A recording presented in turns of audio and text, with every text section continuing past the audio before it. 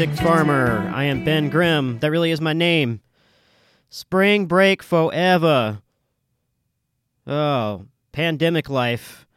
I have no guest for this episode, so it's just me, myself, and I. I guess I can turn this show into a prepper podcast. We'll wait and find out. We'll wait to see on that. Virus pandemic life. Toilet paper is a huge deal right now. I think it's just an elaborate Ashton Kutcher prank to toilet paper somebody's house. I think somebody's house is getting toilet papered on an epic level, and Ashton's behind it, and I want in. A prank of elaborate, epic proportions in a very confusing time. I've made some nice modifications to my car. I've started dressing differently, gauntlets, padding, spikes. Bean inventory is done. A Bean Grimm inventory, if you will. Prepper talk here. Got the life straws. That's kind of a necessary thing. I would highly recommend those. I'm not going to start plugging a bunch of products on here like Alex Jones, but life straws, you need to be a little prepared. It helps to be just a little smart and prepared. Of course, nobody wants to look crazy, but having an emergency stash of food around like rice and Spam and, freeze-dried camping meals, stuff like that, that's handy, especially right now. So, think about that. Consider it. Extra water, life straws, a bug-out bag. If you got to get the hell out of Dodge, get that camping gear on standby. I've checked in and contacted all the people I know that have chickens. That's a solid move. If you have chickens or you know people with chickens, you're set up right there. That's handy and helpful in these uncertain, depressing times, maybe for some people. Of course, I know, there's a lot of hardship.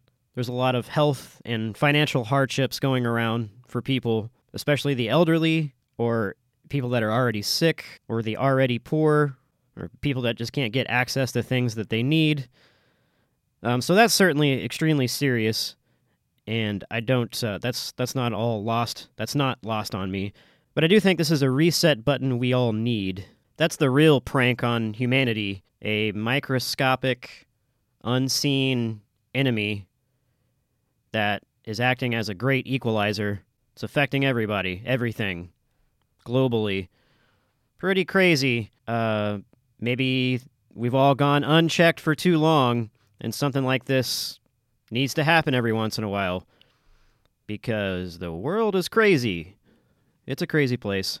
So I guess enough about the doom and dark times. Let's hit the reset button and bounce back soon. I don't want to watch the world burn, but maybe some small fires here and there need to happen.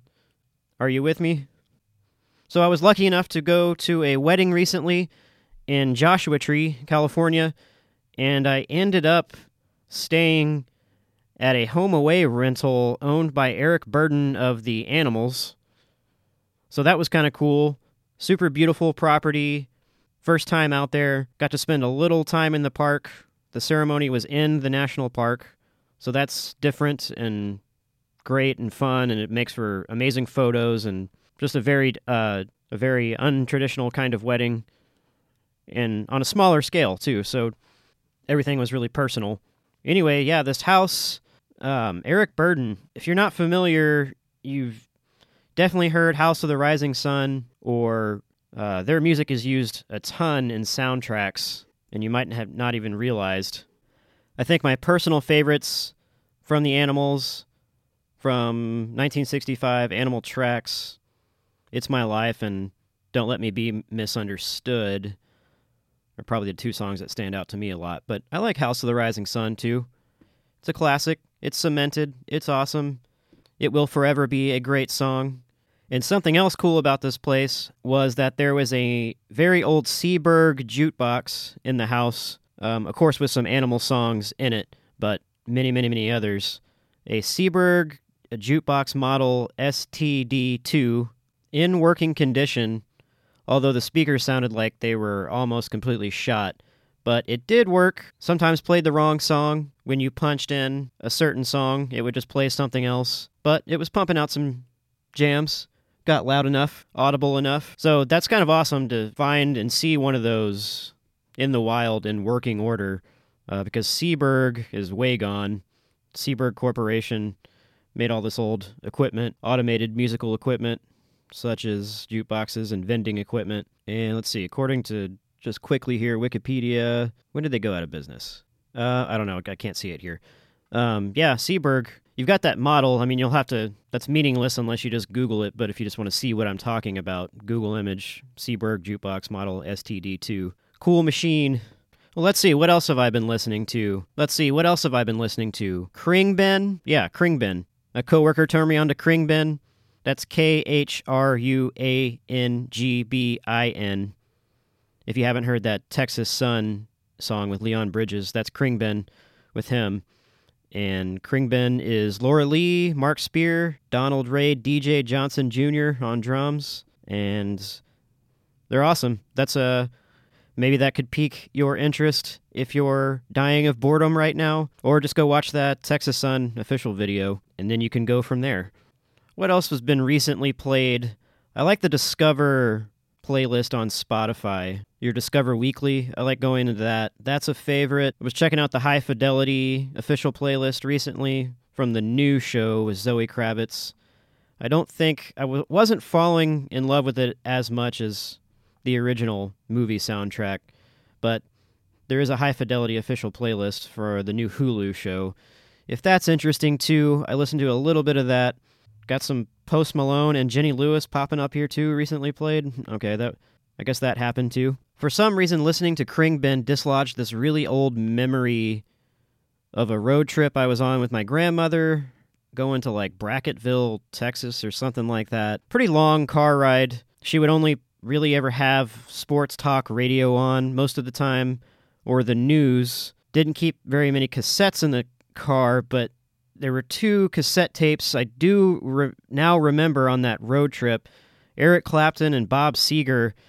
And thinking back on all this, that was some of the very first music I was really exposed to and really listened to at length. Other than what country music was playing on the radio at the time, which I heard a lot of just being in the car with my parents. But on this road trip, I think really she only had this Bob Seger tape, Eric Clapton, and then maybe a Hank Williams cassette tape that I listened to a little bit too. But I think I focused on that Eric Clapton tape mostly and wore that out on the road trip to where we were going and on the way back. To be more specific, the Hank Williams Jr. cassette tape, Hank Williams Jr. Can't recall the exact albums, but I was around 7 years old, and we were in an early 90s model Ford Crown Victoria, and that's a beautiful thing going on a road trip in a Crown Vic because people get out of the way, and I always wanted my grandmother to race an actual cop in that thing. I don't know, maybe she wanted to. Maybe she thought about it at times. Maybe she wanted to run from the police, but couldn't do it with a 7-year-old child in the car. You never know. So that was a bluesy, comfy ride with my Eric Clapton and the Crown Vic and Grandma going off to whatever sightseeing we were doing that particular weekend. I went on a lot of road trips with her. Great memories there. So let's change gears and do something weird.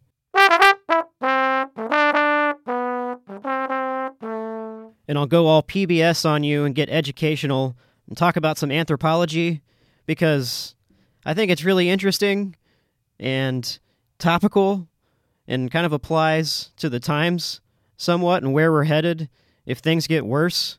And talking about anthropology, I'm talking about the study of ancient civilizations like the Trobrianders of Papua New Guinea, tribes of people that still practice very old traditions and practice a very old way of life on these islands, even today. So I think this is just interesting because, we might all have to be farming soon. Might have to learn to farm. Talking about anthropology and the Trobrianders. We're talking about yams here, people.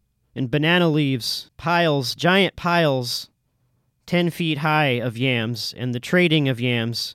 And the using of yams as currency. Are we headed that direction? Maybe. Kind of looking like it. Things are getting weird. The Trobriand Islands are one of anthropology's most sacred places, having attained scientific renown through Bronislaw Kasper Malinowski, who is an anthropologist. And I'm reading from a book here, The Trobrianders of Papua New Guinea, so I just wanted to read some stuff, and why not, because this might be fun. So the Trobriand Islands are one of anthropology's most sacred places. Having attained scientific renown through Malinowski's seminal fieldwork, anthropology was barely established as a formal discipline when, through unexpected circumstances, he first discovered its importance as a field of study. At the very least, it's just a point of interest. If your kids have made you watch Frozen too many times, here's something you can dive into and be interested in. That's extremely interesting. The Trobrianders of Papua New Guinea. So let's cut to something else here. Another paragraph. The circumstances of World War II abruptly changed the direction of colonial efforts. Although the Japanese did not invade the Trobriands, they occupied all the islands to the north. Missionaries and government officials were evacuated at the beginning of the war and in preparation for an Allied offensive. American and Australian troops set up an extensive base operation on Kiriwina. Suddenly, the Trobrianders had to reckon with the presence of airplanes, artillery, troop ships, and soldiers. In the northern part of the islands, the main road and 2 airstrips were built, and wounded from the fighting elsewhere were flown daily to the Kiriwina Field Hospital. These are people in grass skirts and huts, guys. Faced with almost 100 years of new ideas and changes instituted by a colonial government, missionaries, traders, and even Allied soldiers, Trobrianders generally held firm to many of their most important beliefs. This resurgence of traditional cultural values reflects a worldview that is not easily threatened or profoundly disturbed. Such cultural resiliency raises the question of why these fundamental Trobriand beliefs and values remain so firmly anchored in tradition. Cut to another paragraph. This is the anthropologist walking into the village for the first time and just making observations.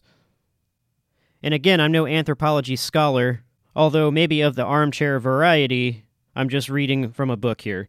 Finally, we turned off the main road and continued on a footpath. We entered a small village, and I immediately noticed that men at each house either were busy preparing earth ovens for roasting pigs or were cooking taro pudding.